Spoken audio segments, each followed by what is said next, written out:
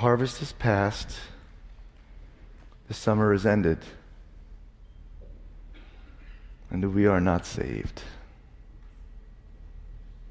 That's a sad verse.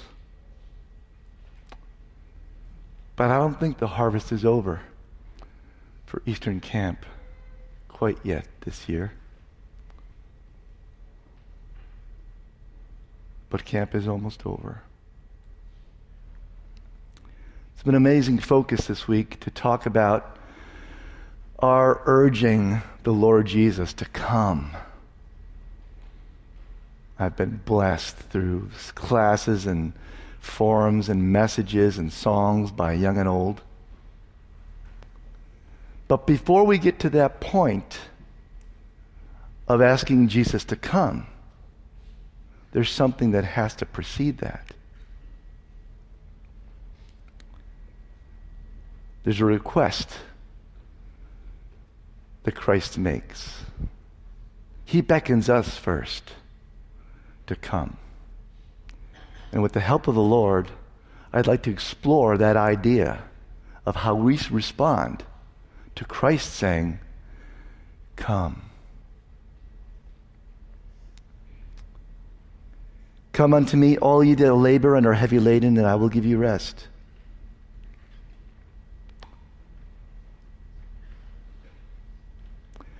The journey this evening is not for the faint of heart. But it is what the Lord gave me.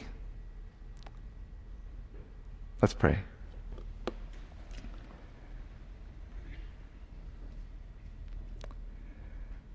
Father in heaven, you have come to this place this week, as you always do, because of the invitation and the prayers of so many people begging you to be here, begging you to inspire, begging you to do the work that you do in the hearts of men that no one else can do. We thank you for your presence, for the peace, for great behavior across the board. We thank you for safety and pray for a safe journey home that many of us will embark on tomorrow. We thank you for everyone that came from near and far, for the many people that have never been here before that are here today. We thank you.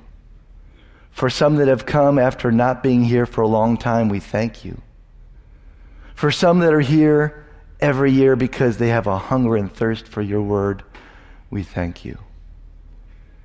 And we pray for everyone in this building and everyone watching that your Spirit can reach them, because we know that your Spirit is not bounded. In Jesus' name we pray. Amen.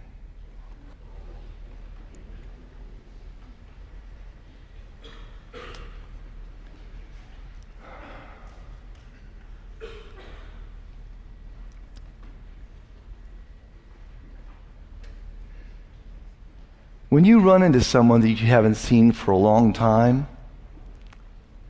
a long-lost friend or a family member where maybe years or decades have passed, and you see them across the room, what do? Well, you don't go and do something else or have another hors d'oeuvre or go get to something at the fridge. No, you go over to them. You might even run to embrace them.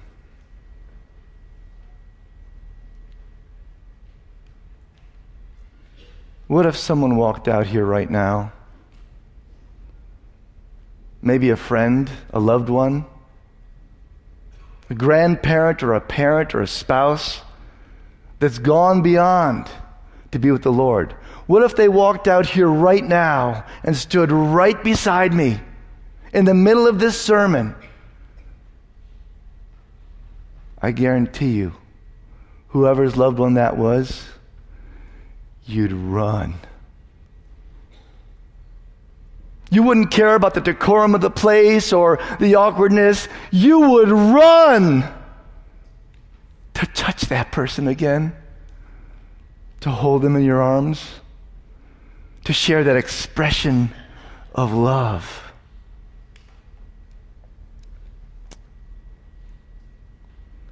Luke 15:18 through 20 says, I will arise and go to my father, will say unto him, Father, I have sinned against heaven and before thee. I am no more worthy to be called thy son. Make me as one of thy hired servants. And he arose and came to his father. But when he is yet a great way off,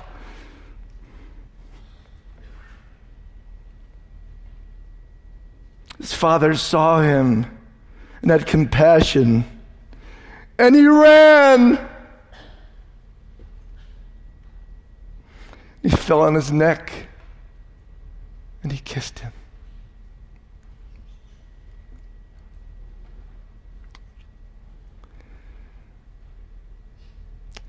There's other reasons that we run.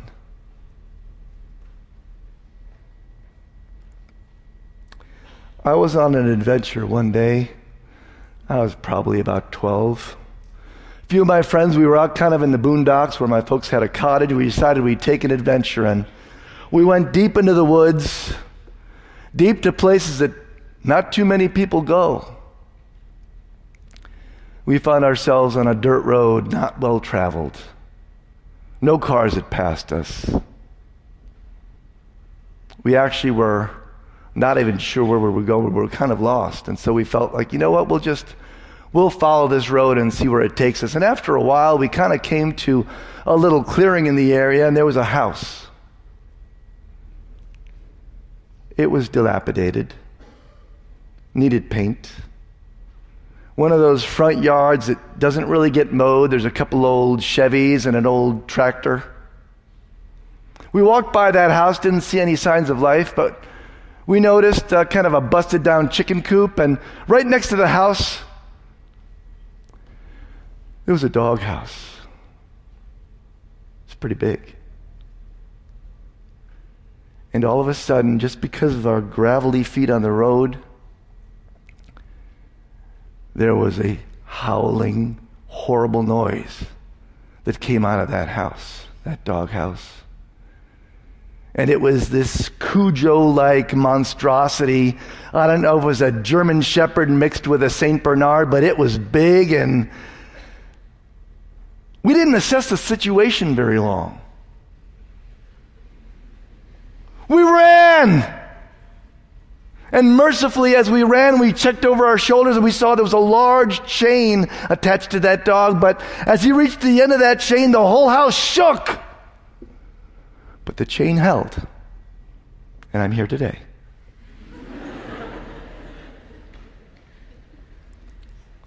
So sometimes we run to things.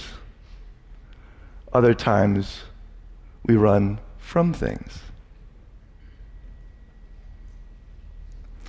John 10:13 says, the hireling fleeth, because he is an hireling, and careth not for the sheep. John 12, the verse before, the NLT translation says, a hired hand will run when he sees a wolf coming. He will abandon the sheep because they don't belong to him, and he isn't their shepherd. So the wolf attacks them and scatters the flock.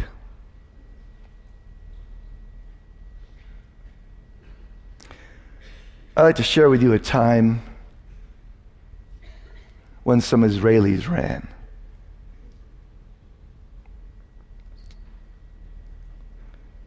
Around 60 AD, there was a man named Josephus. He was a scribe, a learned man, documented different happenings in Israel. And at this time, Israel was in the midst of a war with Rome because they were occupied. As we know, at the time of Christ, they were inhabited by Rome and controlled by Rome, and they didn't like it. There was uprisings all over. And this Josephus was part of one of the uprisings, and he was at one point chased into a cave. And within this cave, they were cornered. And the men that he was cornered with made a pact. They said, we will not be captured alive. We will commit suicide in this place before the Romans take us. And I don't know the details, because the story is what we've heard from Josephus' hand, but he did end up dying. I don't know if he's a coward or his knife was kind of short. I don't know what the deal was, but he survived that ordeal. He was captured. He ended up becoming a scribe for the Romans. Many in Jerusalem that knew of him called him a traitor. Nevertheless, by his hand, many events are recorded. There was a man named Lucius Flavius Silva, commander of a Roman legion. As part of this battle with the Jews in Jerusalem, he was instructed to go and capture or overtake a group of Jewish radicals. These Jewish radicals knew they were being pursued, so they went to a place where they thought they might be safe. Some of you have been there, no doubt. Some of you, maybe many of you have heard of it. It's a place called Masada. Now, Masada was a fortress/palace.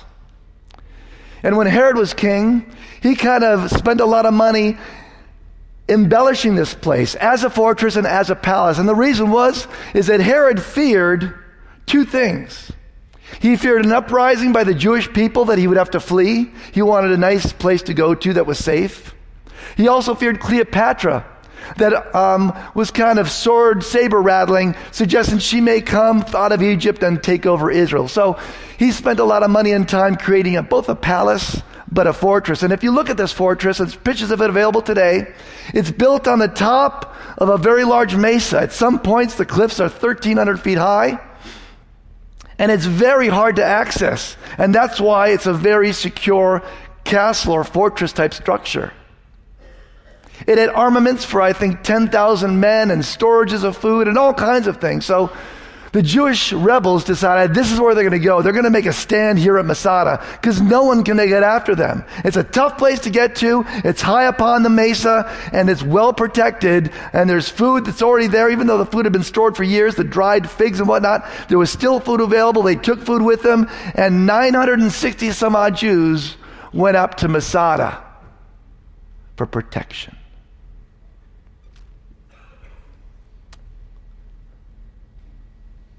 Lucius was not a man that was about to let these 960 Jews escape him, though. So he went there. And he saw that it was up on a mesa and tough to get after, so he created an encampment, and the remains of that are still there today. He brought his soldiers there and tried to devise a plan. One of the problems is, the way Masada is constructed, there's two roads to it, but the one main road to get to is a tortuous path that comes up one of the mountainsides. It zigs back and forth. The name of that road is the Serpent. And try as they might, accessing Masada by this road was not good. The Jews up there would just shower them down with rocks and whatever they had, and they couldn't do it. So they decided, we will instead build a ramp. And they started building this ramp, and the ramp is still there today. They started building this wide, substantial ramp that they would slowly build and approximate the side of this fortress. And they would build a parapet and destroy it with a battering ram and get in there and capture and kill these rebel Jews. During construction, there was a problem. They were still throwing rocks. So they said, let's bring in some Jewish slaves. And that's what they did. And the Jews, unfortunately, looked down and said, we cannot kill our brethren. So they stopped casting stones. And after, I think it was 3 or so months, the ramp was completed. And up the ramp they went with their brigade and their tools of destruction.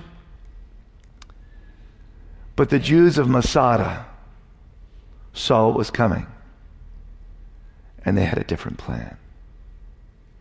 They knew the fortress was about to be breached.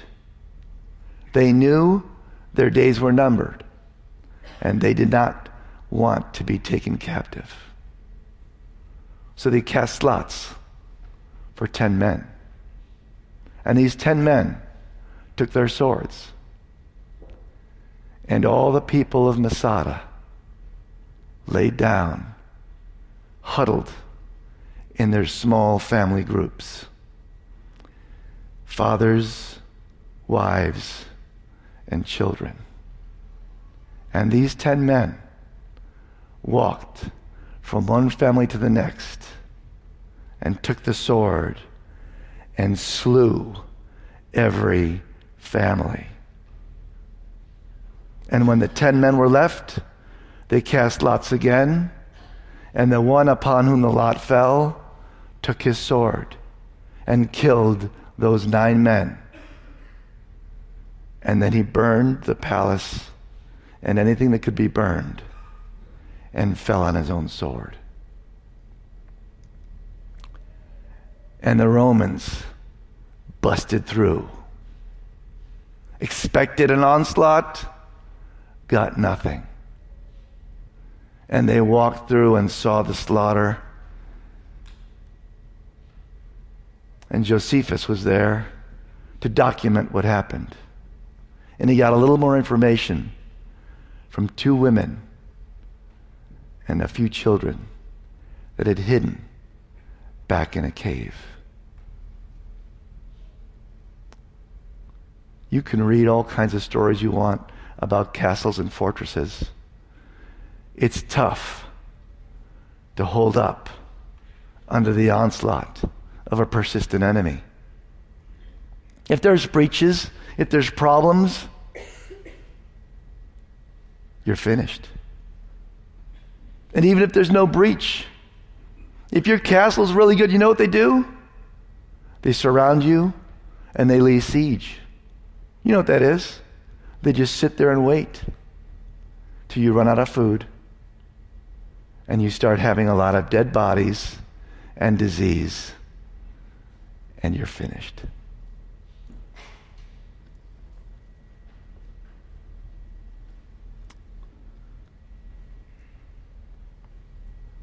I'd like to spend a few moments addressing the believers.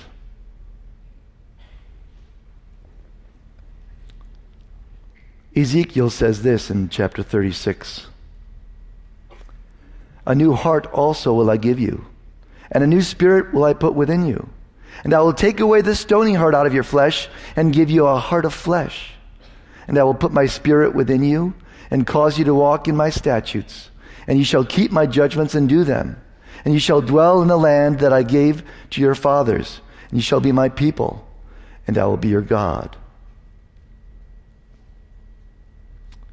Job 1 says this.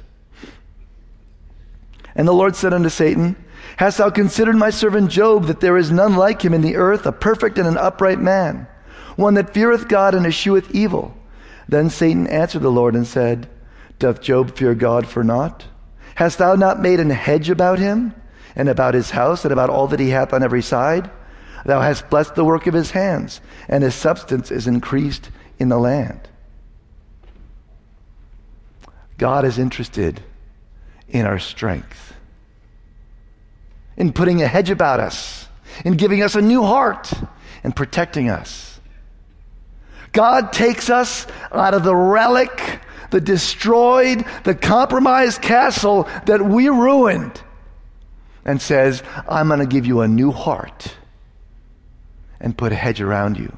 And as it were, for the sake of argument, he builds within us a castle. He takes us within to a fortress that he has created with his own hands. He says, reside in this place. And this fortress will be built by me. It'll be bolstered by Christian families. It'll be supported by solid churches and great Christian relationships. And we will protect one another within this fortress. And no man nor Satan can destroy the fortress, the kingdom of the Lord Almighty.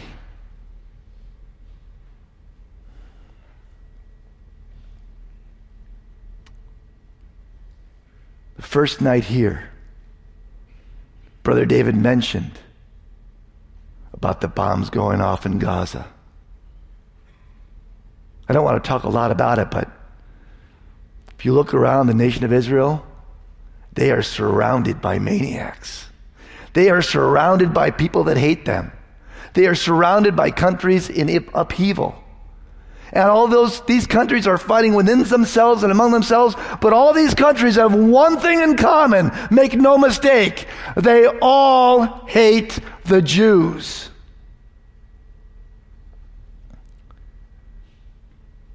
And those are God's people. And Christians are God's people. And the word says, the end times will not be pretty. We need to be strong, brothers and sisters. We need to look around this castle that we have, because there are breaches, even in this castle, because of our own indifference, our own inaction, our own inattentiveness. Isaiah 58:8 says, "Then shall thy light break forth as the morning, and thine health shall spring forth speedily, and thy righteousness shall go before thee. The glory of the Lord shall be thy reward." 11 and 12 say, "And the Lord shall guide thee continually, and satisfy thy soul in drought, and make fat thy bones, and thou shalt be like a watered garden, and like a spring of water, whose waters fail not. And they that shall be of thee shall build the old waste places.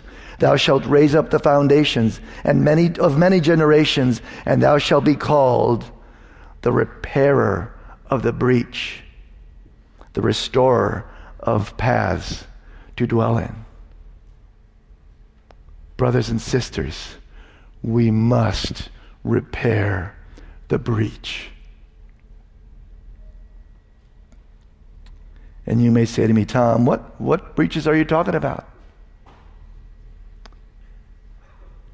They're the breaches that weaken this fortress, that make the fortress less stable than God wants it to be, that allows the enemy to get an arrow in here or a stone in there.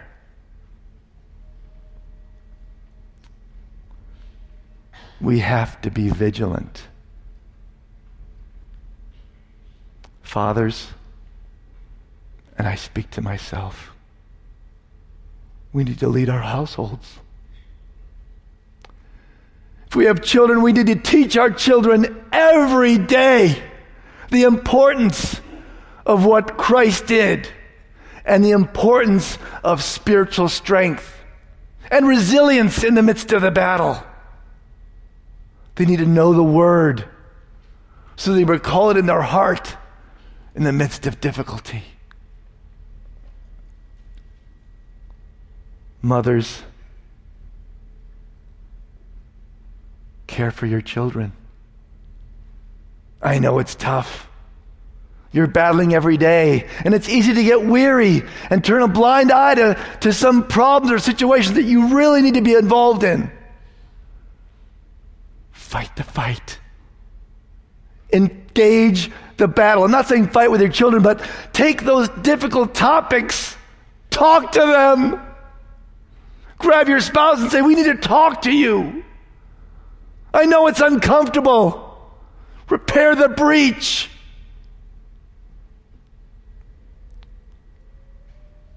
Spouses, you may be married a few months, not really talking to you. Those of you that are married a few years, maybe a few decades, are you treating her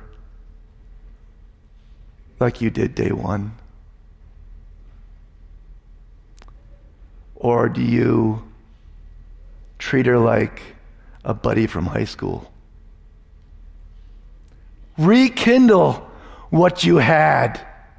And if you never had it, find a way to let that person know that the love that you have is profound And if it isn't, you better start digging and finding out why. Because I guarantee some of the fault is with you, brother, or you, sister. Both of you together. Repair the breach. We cannot afford to have our marriages suffer or our marriages be in a situation where we're just getting along, we're just eking by till the end. No. Let it be vibrant. Let it be passionate. Yes, I said that. Let it be affectionate. Let it be meaningful. Let it be sacrificial. Get there if you're not there now. You can do it. It may shock your spouse. Do it. Run to that situation. Run to repair that breach. There's no time to waste. Children, look at your siblings if you have them. I guarantee you, there's work to be done there. There's a greater level of patience, a greater level of concern, a greater need to make sure that your home is not a battlefield, that your home is part of that castle structure.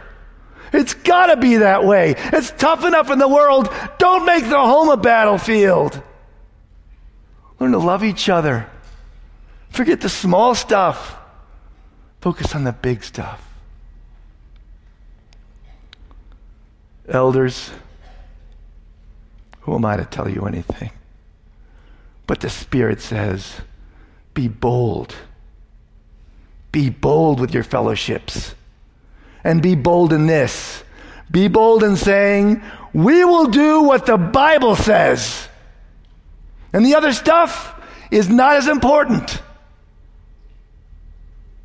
I'm not saying the traditions are bad or the practices are bad, but what's important is what the Scripture says. That's paramount. If the Lord sees us focusing on Scripture and adhering to that, the rest will fall in place. If we're focusing on Scripture, we don't have to be afraid. Believers, support your leaders. Spend 5 or 10 times as much time edifying instead of criticizing.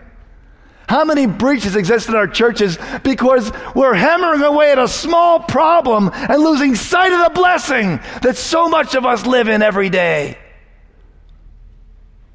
Stop creating the breaches and bring some spackle and mortar to church instead. See what that does to your spiritual life. Find the breach, run to it, and fill it.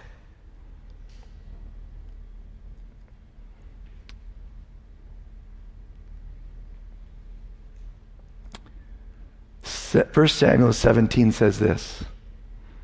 And all this assembly shall know that the Lord saveth not with the sword or spear, for the battle is the Lord's, and he will give you into our hands. And it came to pass when the Philistine arose and came and drew nigh to meet David, that David hasted and ran. He ran. Do you get that? My word. He ran toward the army to meet the Philistine. And David put his hand in his bag and took thence a stone and slang it, smote the Philistine in his forehead, that the stone sunk into his forehead, and he fell upon his face to the earth. So David prevailed over the Philistine with a sling and a stone, and smote the Philistine and slew him. But there was no sword in the hand of David. Stop here for a moment. Think about this famous story. David tried on the armor, can't work with it. The entire army huddled, afraid of this Goliath. And David goes out with a sling and a few stones. Remember this.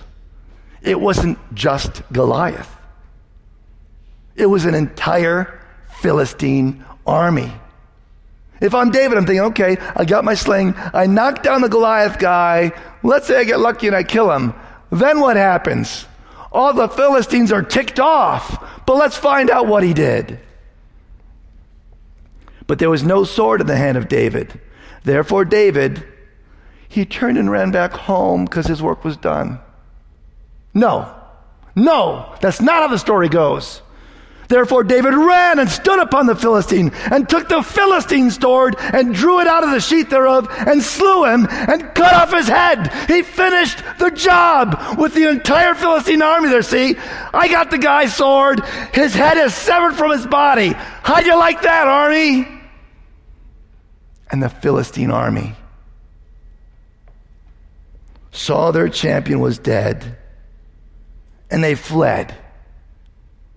They ran.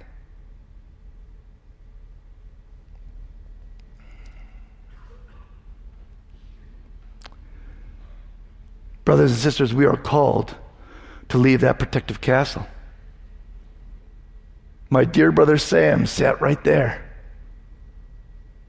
He knows what it is to enter the fray every day. Into the fray we go. We leave that protective castle, the cocoon of Eastern Camp. The castle. This is part of that castle. And we go into the fray. Discouragement, disgust, temptation, difficulty, you name it. The Lord wants us to understand what David did. When we see the giant and the army, we've got to run. We have to recognize that beyond the giant, beyond the army, is the face of the Lord. We've got to run into the fray because the battle is the Lord's. How scary is that? It doesn't make any sense, but that's the example that we learn from David. Run into the fray knowing that the Lord is there. The battle is his. One giant, 1,000 Philistines, run.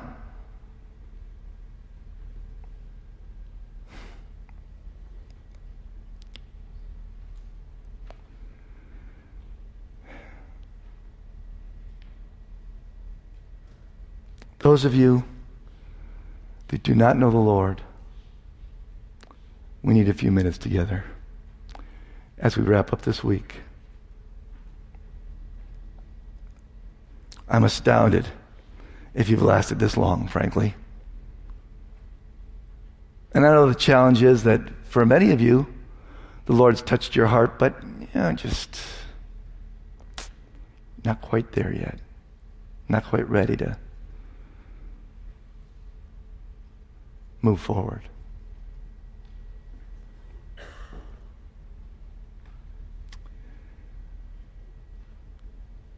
I'm going to go with you to your castle right now. And you're going to show me around. You're going to tell me the story. I walk up to the gate and hand over hand, I come inside. Explain to me the story of how it all came to look this dismal. You got there and the place was palatial type fortress. Strong and stout, everything looked good. Nice kitchen area, good area to sleep and eat, good walls all around. There's a main gate, you see, a large main gate with a steel door. It's very, very heavy. And you tell me how one day you were there and a man came up the Serpent Road. Yes, it's just like Masada here. And up the Serpent Road came a man dressed in beautiful white array, with a large sack over his shoulder. He came to the gate and he said, "You got to let me in. I got some stuff to show you. I got some changes to make in the castle. It's going to be amazing." He had a gleaming smile and he looked so nice. So hand over hand, he took that chain again and up came the gate. It's a heavy door and a heavy chain. And he came in. And he came in and shook your hand and talked for moments, and as he shook your hand, you noticed that his hand was soft and smooth. His nails are finely manicured. He put his sack down. He said, let me just get this door. And he goes over to the door and he grabs the chain in the pulley system and he starts pulling on the chain, and you notice something very strange right away. As he's pulling down the chain, his hand goes from this beautifully manicured man's hand to something almost claw-like that's veiny and scaly with long fingernails. And he pulls the door down and the chain, and as the door thuds to the bottom, he turns around and grins and grabs the chain one last time and does a mighty yank, and the entire pulley system comes crashing to the ground. And he says, not going to need that door anymore. Change number 1. And you proceed to tell me what happened over the next days and weeks and months and years. Wasn't exactly what you bargained for, was it? When you go over to the door, there's a special door many castles have that's separate from the main front entry gate. It's a door where deliveries come in and things like that. Now this door is very, very thick. It's wooden. It used to have a small little hole in it that you could look through and make sure that people delivering goods, you could discern. See, above that little door hole, porthole, was a little brass placard that said discernment. And you'd look out that door to see what's coming, and if it was good, you could open the door, let them in. Unfortunately, though, you told me about how that door used to look, because now the door doesn't look anything like that anymore. See, the door is still in place, but above the door where that porthole was is an enormous hole that's been blown open. And just as you're explaining that to me, a gigantic, fiery ball of flame comes hurtling over our heads into your palace. And I duck, shocked at the concussion of the sound. And you tell me, that happens all the time. And I look out over where the door is. I can't get up, but I can see that there's a lineup of catapults sending these fiery balls all the time, I learn. The first one's got a label on it. I can barely make it out, but it says, World Wide Web. Wow. The second one says, smartphone, and it hurls another fiery ball over the wall, smashing into the back wall, creating more disaster. And I say, you live like this? I say, yeah, that's the changes we made. And I see another one that says silly entertainment, and another ball sizzles over my head, and the final one is the biggest, and these balls of fire are gigantic, and that one's simply labeled pride. And all day long, these things are soaring over our head, creating mayhem, flame, and destruction. We go a little further as I look at the carnage all around. And you say, this is where the kitchen is. And I think, oh, good, let's get in out of the flames. We open up the door. I'm expecting the smell of sweet bread and maybe some stuffed sausage.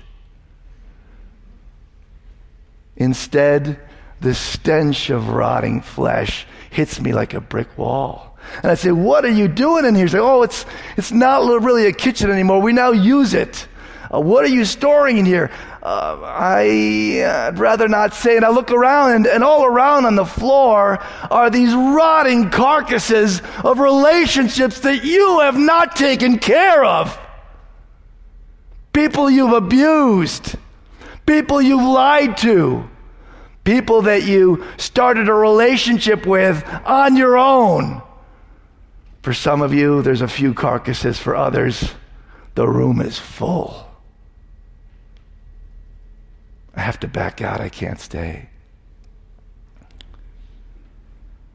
The final place we go to is a place within many castles called the Castle Keep. That was an extra secure location where a family would flee to, where the important things were held. So there's still these things sizzling overhead, and I run to that Keep With You, and we open the door, and I go in. I'm hoping to find something better than what I just saw. And again, there's a stench that hits me. It's not carcasses now, but it's just the smell of smoke, of burnt paper. And I look around, and as the dust settles and the light creeps into this dark room, I see that it used to be a beautiful paneled library of sorts. But there's no books anywhere. All the books are on the floor, burnt to a crisp. And I walk around the room and I kick at some of the littered ashes. And in the corner I see a relatively thick book that's not completely charred. And I lift open the charred lid and I see just the top corner. There's a few legible letters. Looks to me like the word Galatians. How disappointing. I look at you and you shrug your shoulders. You said, I got one book. So I go over and there's kind of like a podium in the middle of the room. I kind of didn't even see it for all the burnt things. And on this podium is a nice size book. It's very thick. I look at the surface and I expect dust, but it's not dusty at all. I'm like, oh. But it's well worn, you see. And this book has simply the letters J.M. on the front. And I wonder, what is this? And I look at him, he's like, or you're like. And I open the book to the first page, the title page. And again, the letters are there, J.M. But underneath it says, Justification Manual. So I turn the page. Page 1. Large block letters like a kindergartner would read. It's a very simple book. It's not heavy reading. Easy to memorize, frankly. First page says this. Everyone else does it. I look over at you and you shrug. I turn the page. Don't feel bad. Nobody's perfect. Nobody's perfect. I keep turning pages. If it feels good, do it. Here's a page that's been stapled and it says YOLO. Stands for you only live once. Next page. I'm a good person. I look at you again and you're like, kinda. And then I say another one, next page. You don't need to repent now. I have time. All good people go to heaven. Page after page of these gems. The church isn't perfect, so why join? Who are you to tell me what to do? I'm not hurting anyone else. This whole church thing is not for me. I attend regularly. That's enough. A few more pages. I cannot hardly stomach it anymore. I'm not going to feel guilty about this anymore. God, you made me this way. I'm too far gone to be saved. There's a few more pages in that book. You know what I'm talking about. All of this book is lies. Make no mistake.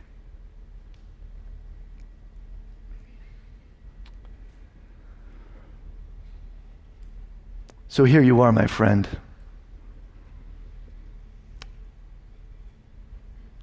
The week is over, basically. There's just a juggernaut of songs coming your way that I had a preview of. Good luck resisting.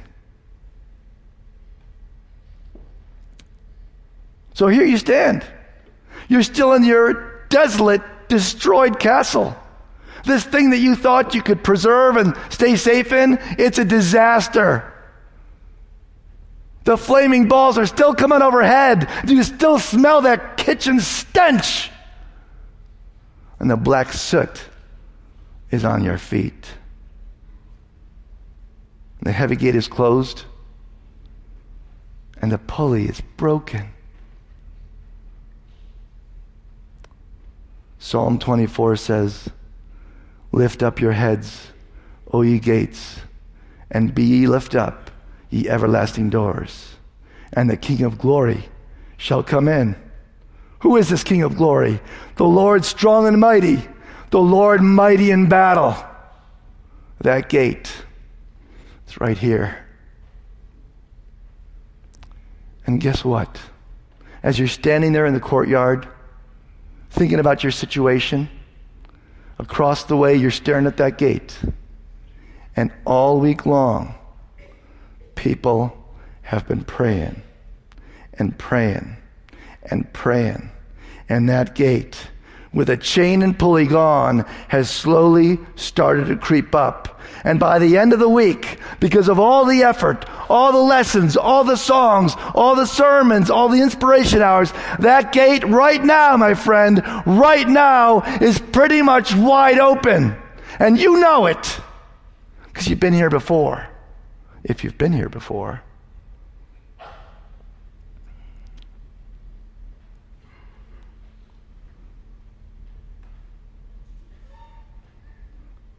And then, through the smoke of the battle, as you stare at that open gate, not moving, a figure appears through the smoke. Can't make it out too well.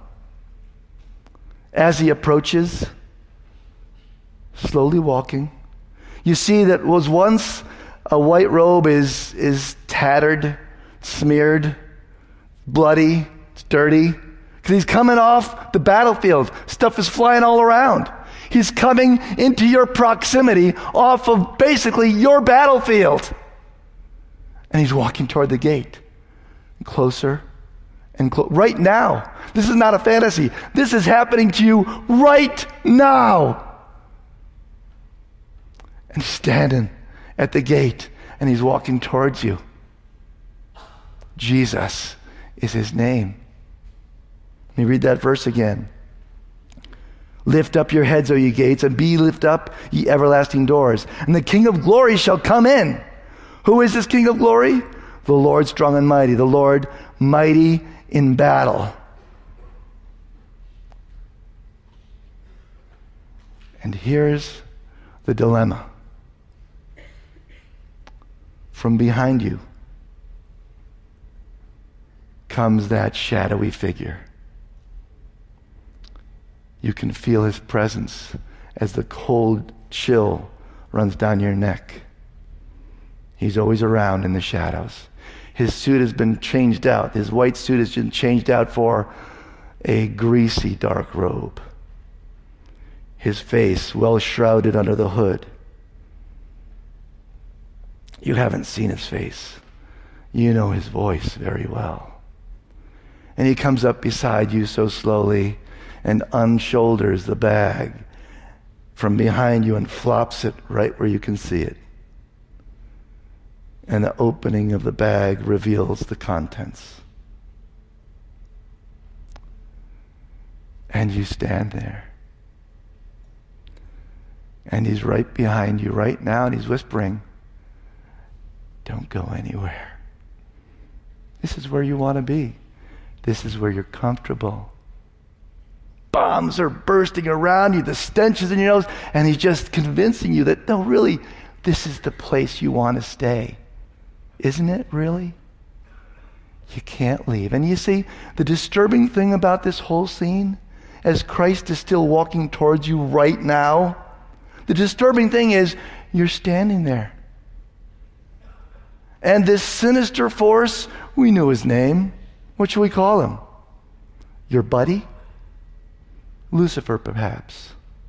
This is the guy that came up the serpent road, you remember? He reaches for the bag. He's not moving quickly, though. You know why? He's got experience with you. You just stand there.